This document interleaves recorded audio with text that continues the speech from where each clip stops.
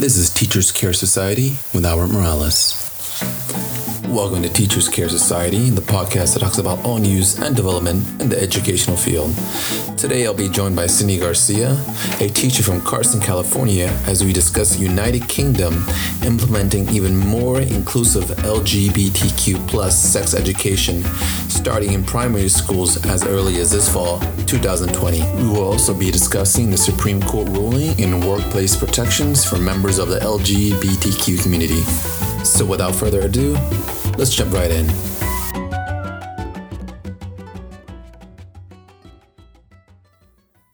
All right, welcome back. Our first guest for today is Cindy Garcia, a teacher from Carson, California. A little bit about her. She has a bachelor's in liberal studies from California State University of Long Beach. She has a dual credential in multiple subject and SPED Mod Severe. And she also is a member of the LGBTQ community. Now, Cindy, what does the plus stand for in that? Well, first of all, thank you for having me here. It's an honor.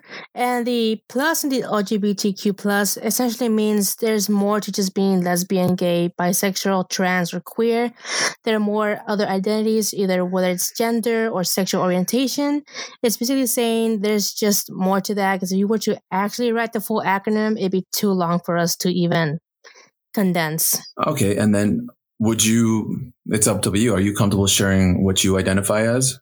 Yes, I actually identify as lesbian, which means I'm attracted to other women, but more specifically, I am also a demisexual, which means I am attracted to someone sexually once I form a strong emotional connection with them, which also ties into my demi-romantic, which means I will pursue a romantic relationship if I have a strong connection with that person. Wow. So yeah, I didn't know about all these other orientations. I did know that the plus stood for more than one, but I did not know of all the other ones. Do you know roughly how many there are? I know it keeps changing. Honestly, I can't give you like an estimate, just because there's constantly new additions, new discoveries of people identifying as something completely different. But, there are some trolls who would try to make some stuff up and identify as like the dumbest things, honestly.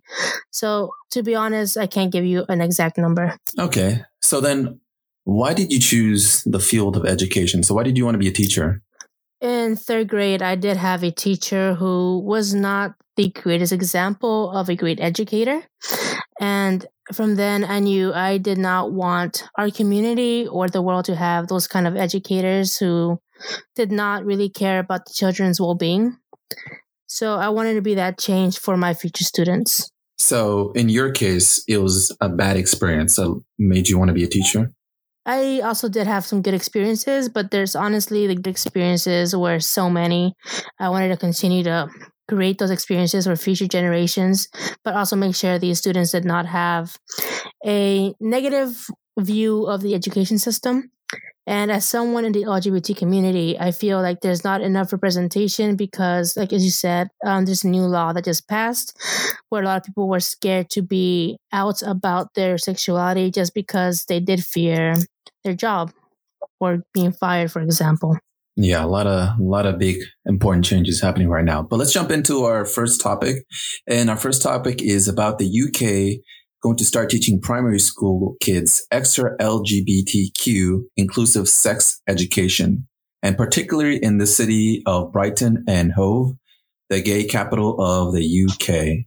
Now, the way this breaks down is sex ed in primary and secondary school. So for primary, what they essentially want to do is teach inclusive relationship education. And the reason behind this is so that they can prevent homophobic and transphobic bullying. So what do you think about this? Honestly, I feel like starting off at what they call the gay capital, having these educators implement these LGBT sex education is a great start for the world to start changing, just because there's still a lot of very conservative places who do not even want to value the idea of people of the LGBT plus community being essential people in the community. But I feel by starting off with a place that already welcomes it, we are slowly going to branch out into other places that will slowly become to accept this as a normal thing for society. Yeah, of course, if all this goes well, then they're going to branch out into other cities, other areas that maybe aren't as how would I say, gay friendly? Inclusive. As inclusive or as accepting. I agree on that. It's just a great way for people to start accepting people as just people instead of just putting labels, whether it's sexually based on their gender or sexual orientation. I mean, we all have labels we fall under. Excuse me. Whether it's, people who are disabled, people who are able-bodied, people who have red hair. There's always going to be labels, but people surpass those labels and they just focus on the LGBT labels, which is not very welcoming, and it really blows how they don't want to normalize it. Yeah, and I mean, this is just the UK. I mean, if we look at the United States itself, we still have a lot of progress to make. Yeah. Yes, I agree on that. Well, let's go ahead and jump in. So, like I said earlier, they're going to break it down to primary and secondary schools. And in primary, they want to focus on inclusive relationship education. So this means including same-sex parents. And the way they will be doing this is they want to provide concrete example of how this should be normal, how it shouldn't be a big deal, how this shouldn't be a taboo. So concrete examples in the classroom, whether it's book, whether it's TV or any other media, all these examples just to show that, hey, this is okay. I think that's honestly a great start, just because by normalizing it at such a young age, by introducing these different kinds of couples, students will, these kids are, like I said, they're primary grade. They're going to grow with that mentality and hopefully pass it on to their future children and just by continuing this process, it will just become a normal community. And again, all this is to prevent homophobic and transphobic bullying. Is there a way that you could see this maybe backfiring? Well, just like any other plan, it can always backfire. And there's always going to be tweaks to be made because this is like the first time this is happening with already an inclusive community. It's going to backfire. It will backfire in other communities where they're not very inclusive. So you kind of have to modify, I guess, I don't know if we'll call it the curriculum for this, but you would have to modify the curriculum based on your audience and find different ways to deliver it to them.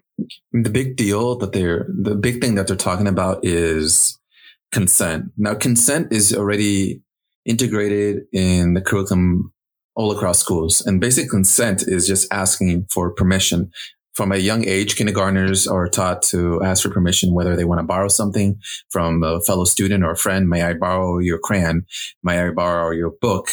And essentially what I do is take this consent topic and apply it to sex ed in primary and secondary school.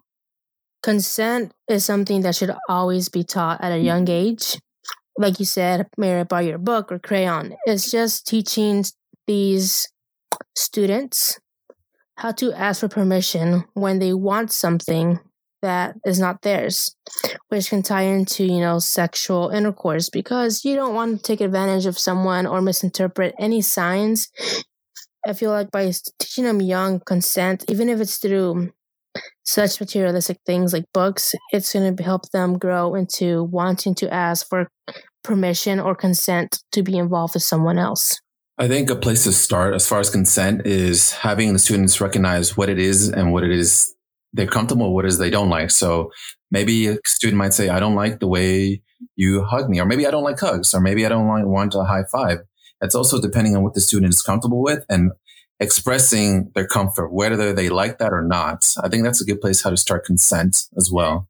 Yeah, I agree. Just by recognizing it within themselves, they're able to understand it as a whole as well. So I agree with what you're saying with that. Now, in primary school, about the sex ed, the reason they're not going to talk about labels or orientation is because they just want to expose the students, like the different kind of families that they're out there. They don't want to worry or pressure students saying, oh, you have to be heterosexual, homosexual, transgender. They want to just expose them to the different kinds of families that there are, the different ways that people live their lives.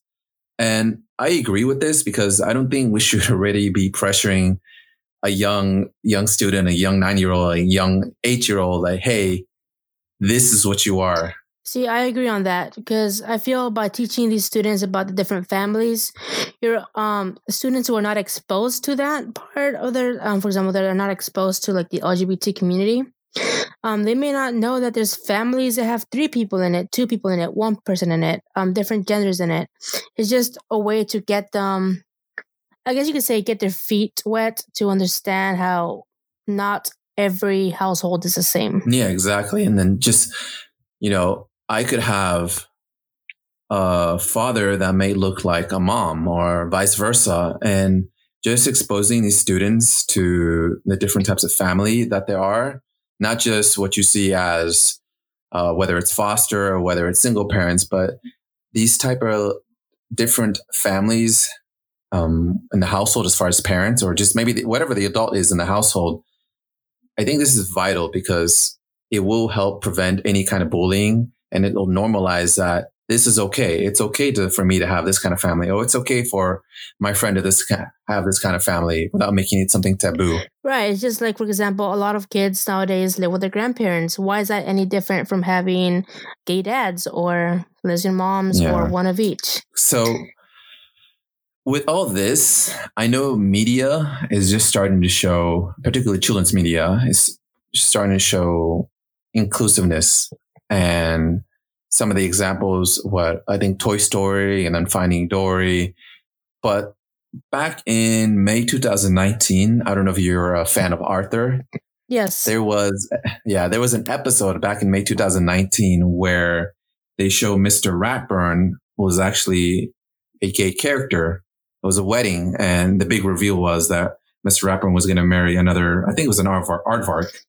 And the state of Alabama refused to show this episode. So the Alabama Public Television refused to broadcast this cartoon, and GLAAD came out saying this was a real missed teaching opportunity.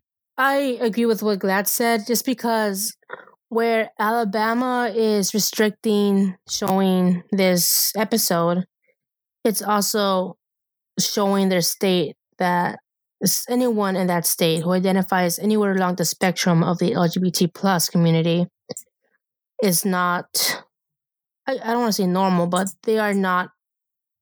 Alabama is trying to not normalize it by saying it's not okay to be on the LGBT spectrum.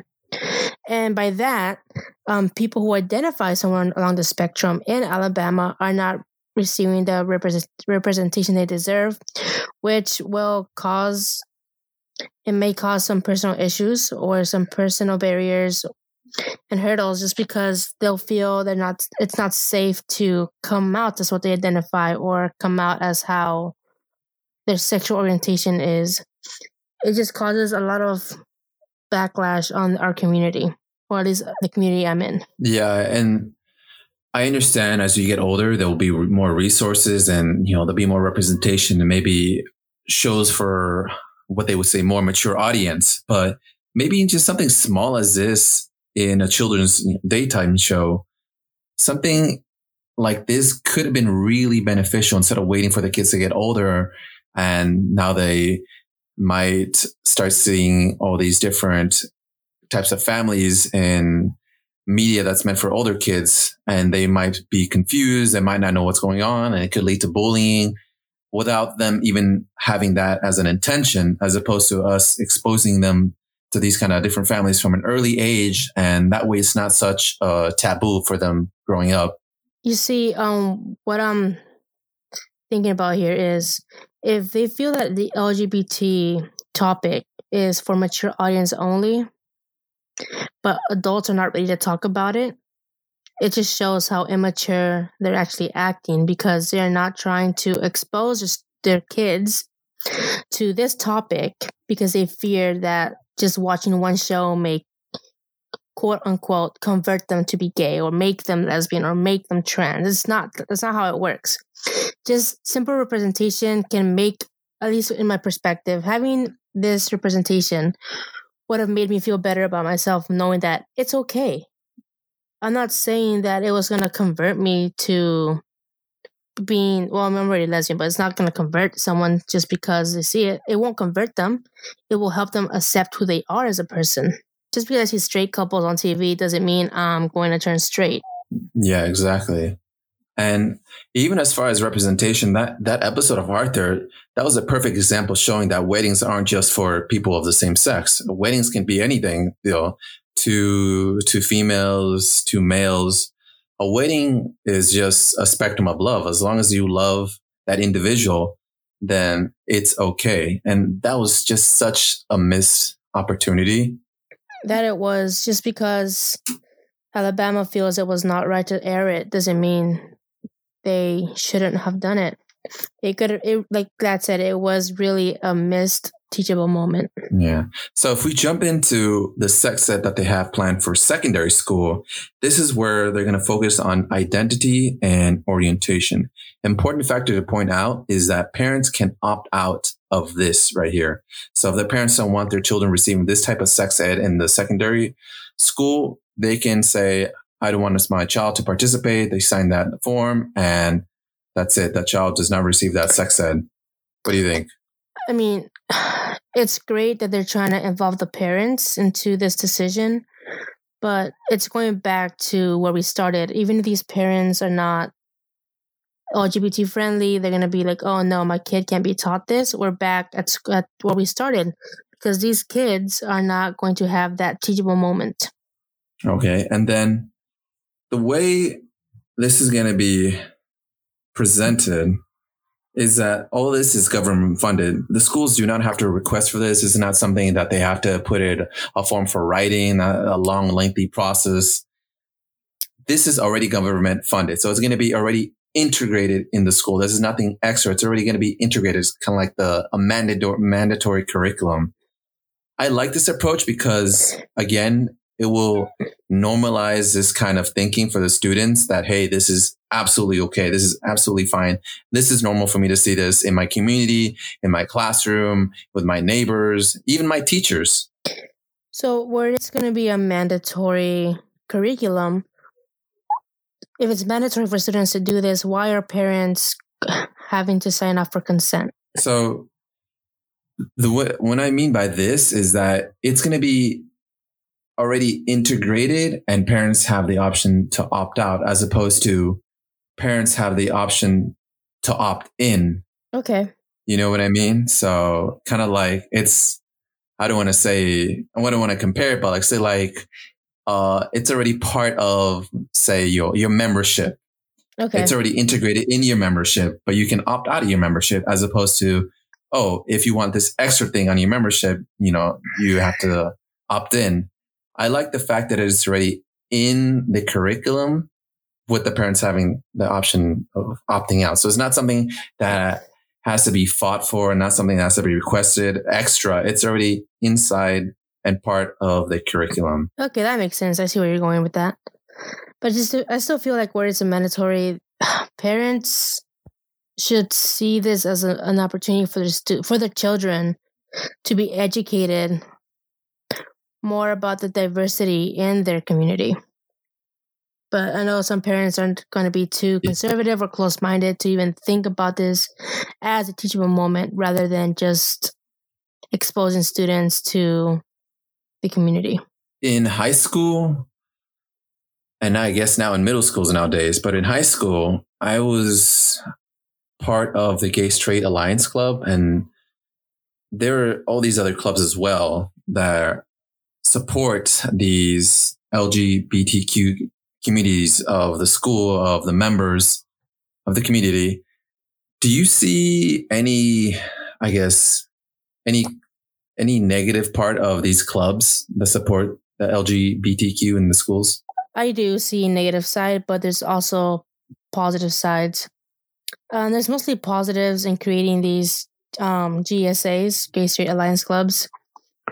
But there's always going to be that one negative. For example, let's say I was in the closet, which means I have not came out to my family as being lesbian. If I were to join this club, I would feel more comfortable being myself. However, there can be someone that knows me in that club. For example, there's dangerous trolling. Someone who does not support or identify on the spectrum may join the club, And where we want to be inclusive, we don't have the right to kick them out. But if this person finds out that I'm gay or that I'm lesbian, and they go out their way, and let's say they know my mom, and they tell my mom, that puts me in the danger of outing people or forcing me to come out as what I identify as. And if I'm not ready to come out, there's always going to be a reason why to, whether it's not having a supportive household or supportive family or any support. Therefore, GSA clubs are great. Yes, they're great for the support and meeting people in the community, but it can also force people to come out when they're not ready. A little bit of history about these GSA. The reason why they were created was to help reduce the suicide risk of the LGBT community students, because there would be a safe place at the school where there are other students like them. That was essentially why it was created. But I do see your point about maybe outing certain students. And then again, not all students are going to join these clubs at school. It all depends on the comfort level, where the student is at with their identity. There's many things that could take into consideration, but I do see both points. I guess it's just more of the individual making the decision they feel comfortable with. And if they're comfortable with their decision, then definitely the pros outweigh the cons. Yeah. And no matter what, there's always a danger of those students or those peers trying to troll, trying to make fun of. And that's essentially what they're trying to get rid of by having this inclusive sex ed from such an early age in primary school. But there's always that concept of whatever the teachers or the educators do in the classroom or in the school environment can get undone with whatever happens at their home or in the household. I agree with what you're saying.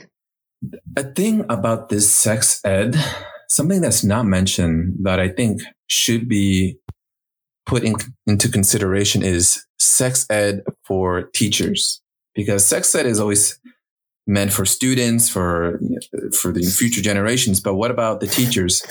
How can we teach about inclusiveness if the teachers don't even know themselves?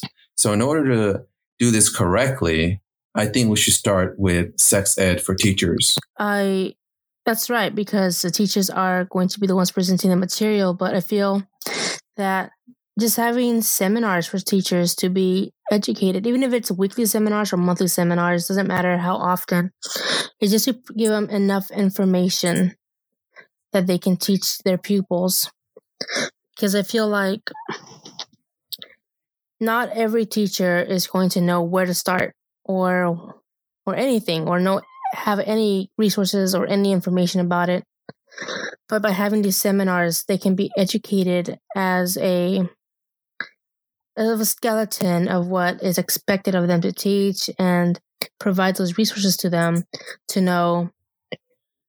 And at the same time, I don't think it's fair to have maybe just one person at the school, whether it's a counselor or a psychologist, to be that person of contact, whether for the LGBTQ community. I think all teachers should have at least some knowledge about this, because it's not fair to just flood the gates for there's just one person at the school. And maybe if this person at the school is only there maybe 2 times a week and they go to another school, there should be some kind of sex ed for all teachers to know, like, the bare minimum.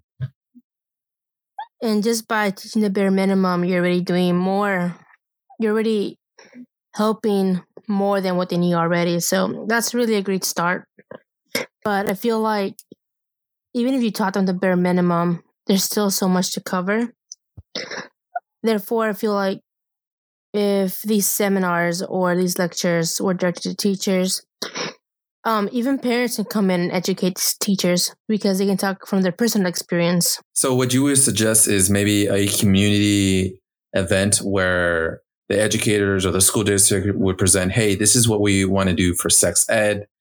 This is how our teachers are going to teach it. Is there any input from those in the community, parents, maybe role models, maybe community leaders? Is there anything else you would want us to implement, or anything that you think is important or vital that we might have brushed over in the sex ed course or the sex ed education? Yes, because I feel like by teaching through experience, you're able to it becomes a more relatable, teachable moment for these students, just because they know it's not just a topic that we just have to teach. It's a topic that many individuals are a part of or are going through, whether it's teaching coming out stories or teaching how to have safe gay sex or teaching students how there's different kinds of families, because even some high schoolers are not exposed to the different type of families. It's important to note that just because this sex ed course might be 1 week or 2 weeks does not mean that the learning stops after that. You, as either the teacher or even the parent or the students, are going to be continuously learning about this all the time. Things are always changing, and you have to be able to know how to react and respond and be comforting and knowledgeable in this area. Which is why, going back, saying to how teaching by experience, you're already knowledgeable in that area. You can't be having someone who identifies as a heterosexual come and teach you all about the homosexual sex. You want someone to be able to talk to you that can relate to the topic. Because just because someone portrays sex as one way doesn't mean everyone in the community portrays it the same way. That's why I feel like by teaching experience, you're able to get a little more realistic teachable moment. And you bring up a good point. Someone who is gay is not just one representation. So say, for example, this person of the community who is gay does not mean all members or all people of the gay community are like this. It's important to show many different representations. And this is where I see the benefit of a community event like this coming in handy, where members of the LGBTQ community can come out and say, well, for me, this is my experience. For such and such, it was a different experience. And students and family and everyone can see that it is a totally different journey for every individual. Not everyone is going to have the same path. Exactly. Just because this person enjoys doing this during sex does not mean she enjoys the same thing. It just sex, for example, teaching sex to this age group is more of teaching them how sex can vary from person to person you're with, just because you may have different interests and your partner or partners may have different interests. You have to find a common ground or a common ground for exploration within each other to understand what sex means to you, to your partner or partners, or to your relationship or relationships.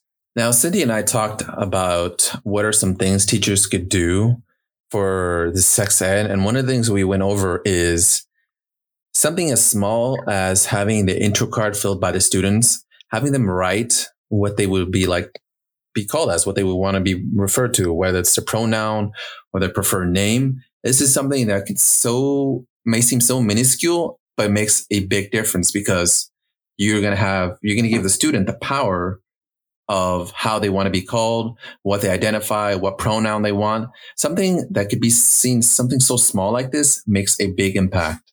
Not even that. Even on the intro cards, you can also add a box where you can have the option of, are they closeted or not closeted? Do you want me to use this name outside the classroom or just inside the classroom?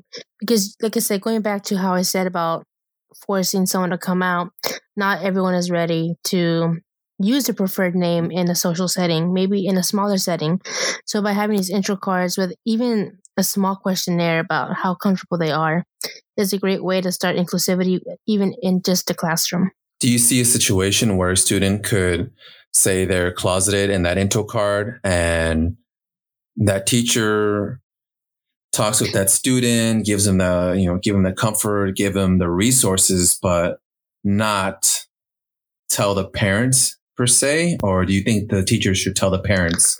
No, I don't think you should tell the parents unless the student tells you otherwise, just because going back to what I said earlier, not every student comes from a supporting household, and they may not feel safe being who they are at home because they may risk a lot for themselves.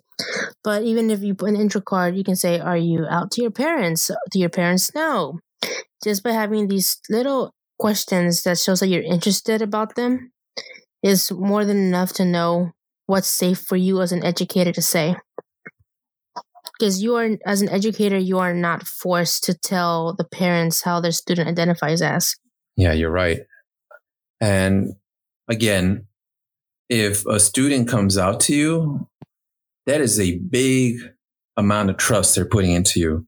That, hey, I am identify as this, but my parents might not know, my family might not know. Can we please keep this a secret? And that is a huge amount of trust between that teacher and that student. Would you as a teacher share this information with the other types of services or professionals at the school, like the counselor or the psychologist? Well, first, you'd have to talk to your student or students who bring that conversation up, see what they are comfortable in pursuing, because you don't want to make any decisions without their approval first, because that is such a sensitive topic for many of these individuals within the community. But just by having a simple conversation with your student and saying, "Hey, are you comfortable enough if I refer you to some resources to help you with your situation?" Yeah, with your situation. I am more than glad to refer you to X, Y, and Z. And the reason I would do something like this, because a teacher might not know everything. The teacher might not be well prepared, even through all this professional development. A teacher might not be fully suited to give advice. And so they would redirect that student to someone who has more experience or more knowledge in this area. And that's where I would see this happening, where a teacher would recommend, "Oh, I want to help out, but I can only do so much. Do I have your permission to refer to you to these other resources that are still on school site?" And for whatever reason, if that other resources is not helpful enough, then maybe those resources could provide other resources outside the school. Yeah, because even I, as a member of the community, don't know everything there is to it. Like I said, there's so many sexual orientations, there's so many genders, and not everyone's going to know everything, but there's always going to be resources that may know other resources, and it's just a continuous cycle of providing the support to the student. I see a positive impact to actually have teachers who are members of the LGBTQ community at the school. And there's a huge benefit to not just only having them as teachers, but also as other positions in the schools, just to show, again, that diversity that, hey, someone like me can be maybe a principal, can be a counselor, can be a special ed teacher, can be this. I don't think it should just be just one person of contact at the school. I think there should be lots of representation. I agree with that, just because, like you said, we're showing these students that just because you're on these LGBT spectrum doesn't mean you can't be what you want to be. And just like going back to what we said in elementary school, having this representation is very essential for students or people in the community who are still scared to be themselves. Let's think of a situation where maybe a community outside of this is maybe a community outside of the UK, or particularly outside of Brighton, UK, okay, where they might not have someone who identifies as a member of the LGBTQ community. What are some other alternatives that you could do to show inclusive sex ed? Well, you don't have to be a member of the LGBT community. You can simply be an ally. And even by being an ally, you're showing representation that these people matter. And I think earlier you also talked that you could also use TED Talks. There's TED Talks for everything, right? Oh, definitely. You can probably find a TED Talk for anything on YouTube, honestly. Okay, so let's jump into a somewhat complicated situation or topic. and that is Okay. locker rooms. So for locker rooms, for what happens when students identify as a different gender and they want to use that other locker room. So they want to use a locker room with the identity or with the gender that they identify with. What do you do in that situation? This is a very sensitive topic because you don't want to discredit the person who identifies as a gender that they were not born with. You don't want to tell them they can't use the girls' restroom just because their appearance may not match what they feel. And you don't want to make, the assigned female at birth or the cisgendered girls to feel like they don't matter enough to let these people in. But an approach to that is, for example, our campus, CSULB, they do have some gender neutral restrooms, which will benefit the students who identify as a different gender, whether they're out or not, to use these facilities at their own discretion. But where it's a locker room that involves showers and other facilities, which makes it a different topic of discussion, but also by making gender neutral locker rooms, even if it's just a couple on campus, we are helping these individuals by not having them come up to us and come out if they're not ready, or to just prevent anyone from knowing, because going back to what you said, homophobic bullying or transphobic bullying. I think there was a famous case back in 2018. I think the student was named Gavin Grimm, and he was barred from using the boys' restroom at his school because of the sex that he was born with, but he still identified as a boy. Male. And yeah, as a male, exactly. Thank you. And so his case went all the way to the Supreme Court and it actually ruled in his favor. And this is a perfect example of how we should be allies. We should be advocates. So this is not something where the school should be pushing back or be pushing against. We should actually be supporting the students with their decisions, with how they feel, with everything that's going on with them. They might not know, and we should be there to support the whole entire time, not going against them.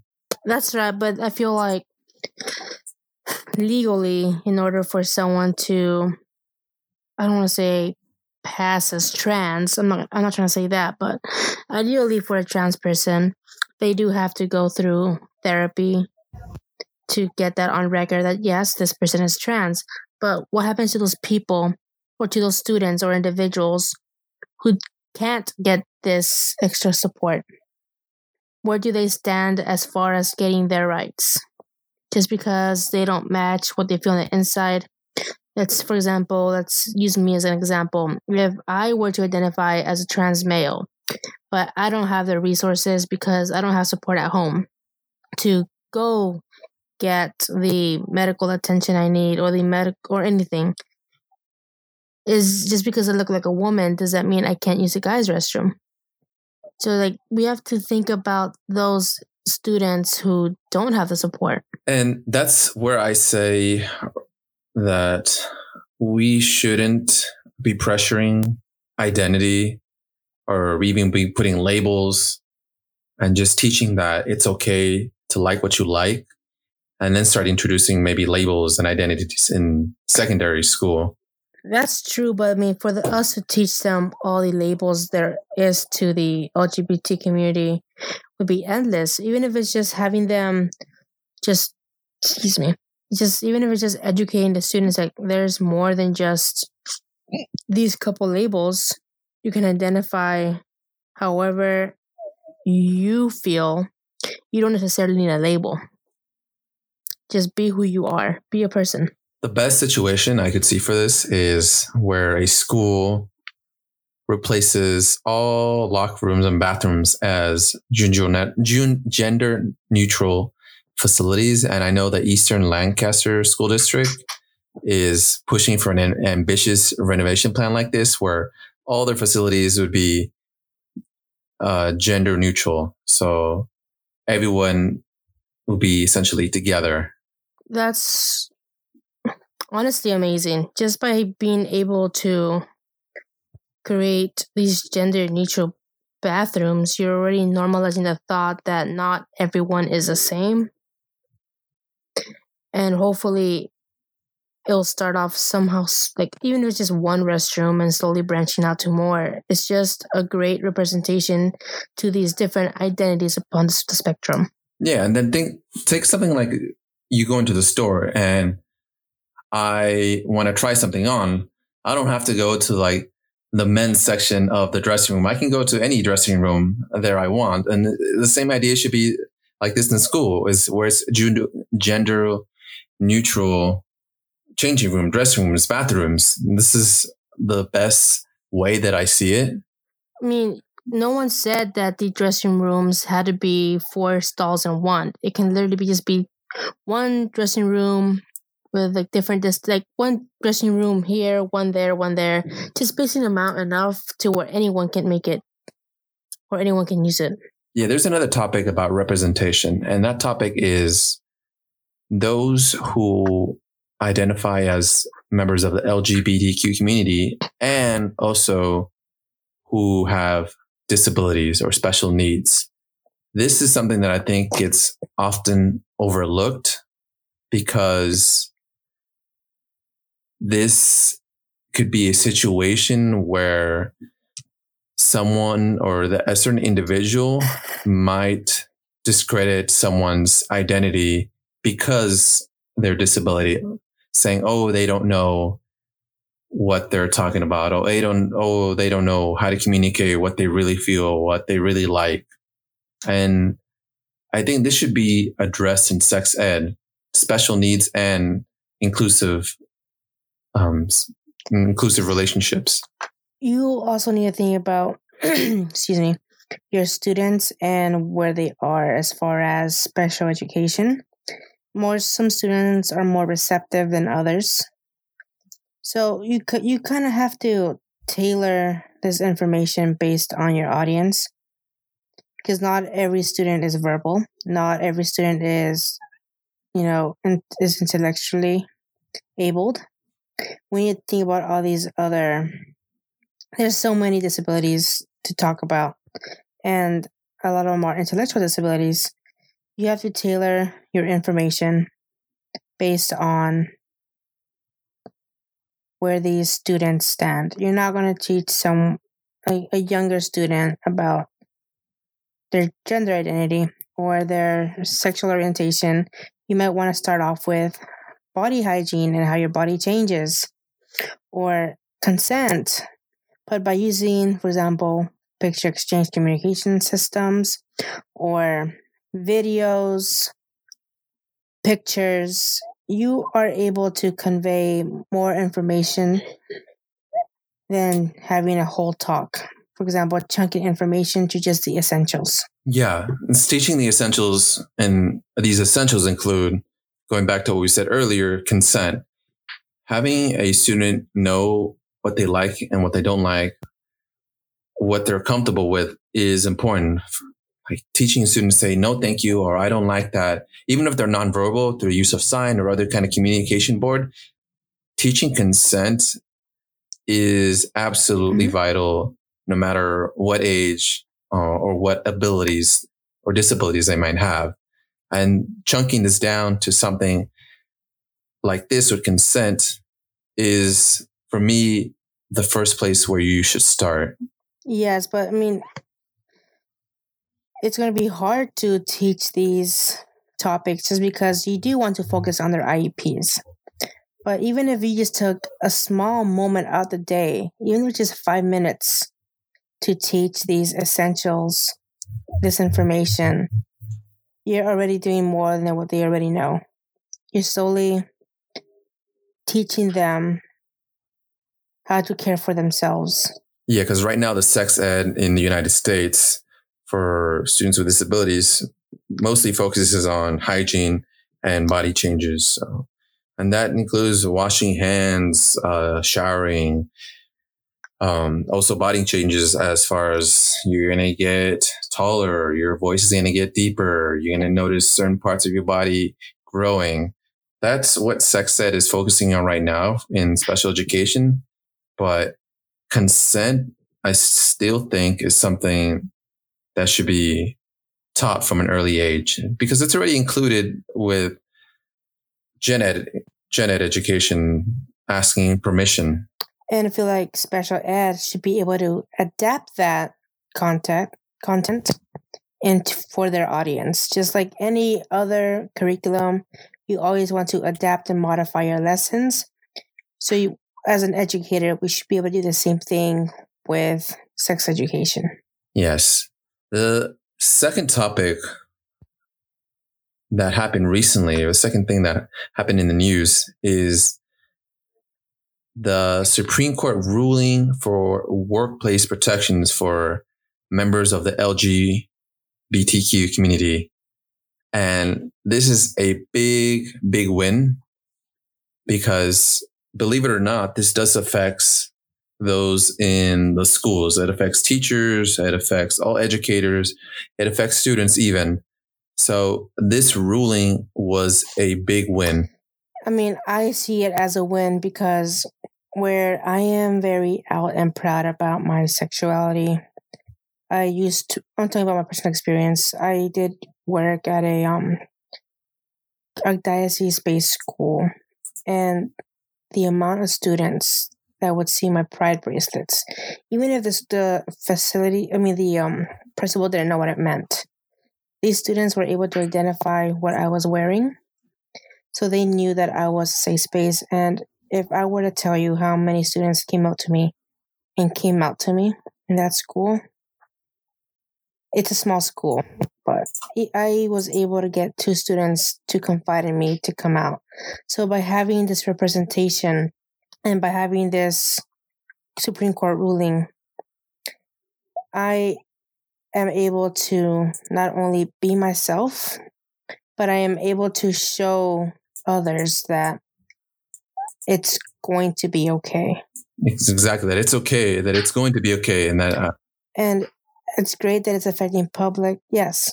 Where it affects public schools, you already have such a major win on that end because it's government based. Therefore, you are able to be out and proud. But whereas private schools, it seems more of a it's already, at least like diocese schools, it's already church ran. So even if you were out and about your sexuality or your gender, it can still be a touchy subject just because they still have the power to outrule you. But as far as the public schools, it's definitely such a great win for the community. It does suck that we had to wait this long to get the government approval that it's okay to be who we are, but it's better late than never, honestly. The crazy part was that up until this ruling, there was 25 other states that offer no explicit protection against workplace discrimination based on sexual orientation or gender identity. So that to me is crazy that we just had to wait until now for this Supreme Court ruling to have protection for everyone. I agree on that, but maybe because we didn't have this Supreme Court ruling, many people around the community may have not been outed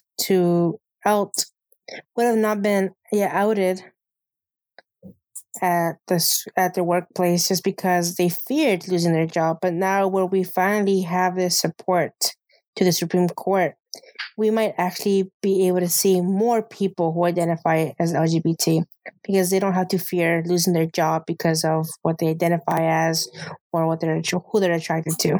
There are some exceptions to this. And one of the exceptions is religious schools are exempt for teachers who are ordained as minister.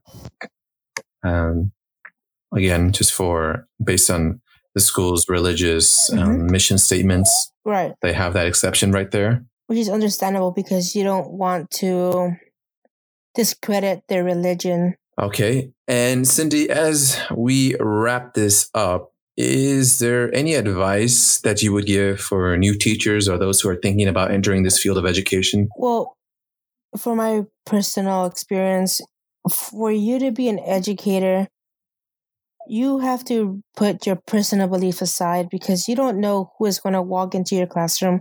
Every year is going to be different from the year before. But by putting your personal beliefs aside, you're going to be accepting your students for who they are, whether they're a different culture, a different race, they identify as a different gender, or they have different sexual preference. But as an educator, it's your job to take care of your students and watch out for their well-being. You can't be a teacher and not care about these students. So this is why I'm saying put your personal beliefs aside, even if you're like the most religious person and you're definitely against the community. Just put that aside for a moment and put yourself in your students' shoes on how they feel. How some students may be scared. Some students don't know what they're going through. Just be a teacher, but also be a support beam for them. And if you don't know how to help them, ask them if it's okay to provide them resources. Or if you don't feel comfortable as a teacher talking about it because of your personal beliefs, redirect them to a teacher who may have better resources for them. Just don't be that teacher that students are scared to come to for anything. You bring a very good point about even if you might not agree with what is being taught in the school for sex ed, you might not even agree with the students with what they identify with their orientation. You signed up to be a teacher to put your students before you. You're there to help the future leaders, the future generation, and helping them grow. And so in order for you to do this, you have to put all your ideas, anything you might disagree with, leave it at home, leave it out the door. And you're going to school to deliver the best instruction that you can. And another good point that you said is, even if you don't have all the answers, which no teacher has all answers to everything, right, you got to redirect them. It's okay to not know. It's okay. This is a teachable moment. This teaches the students like, hey, my teacher doesn't know. I see they're asking for help. That means me as a student, it's okay for me to not know. And the teacher can direct the students with better resources or someone who's more knowledgeable. Not even that. You can be like, hey, sorry, Jimmy, I don't know, but I will try to find the answers for you. Even if it's just you as a teacher going to go find those answers for your students.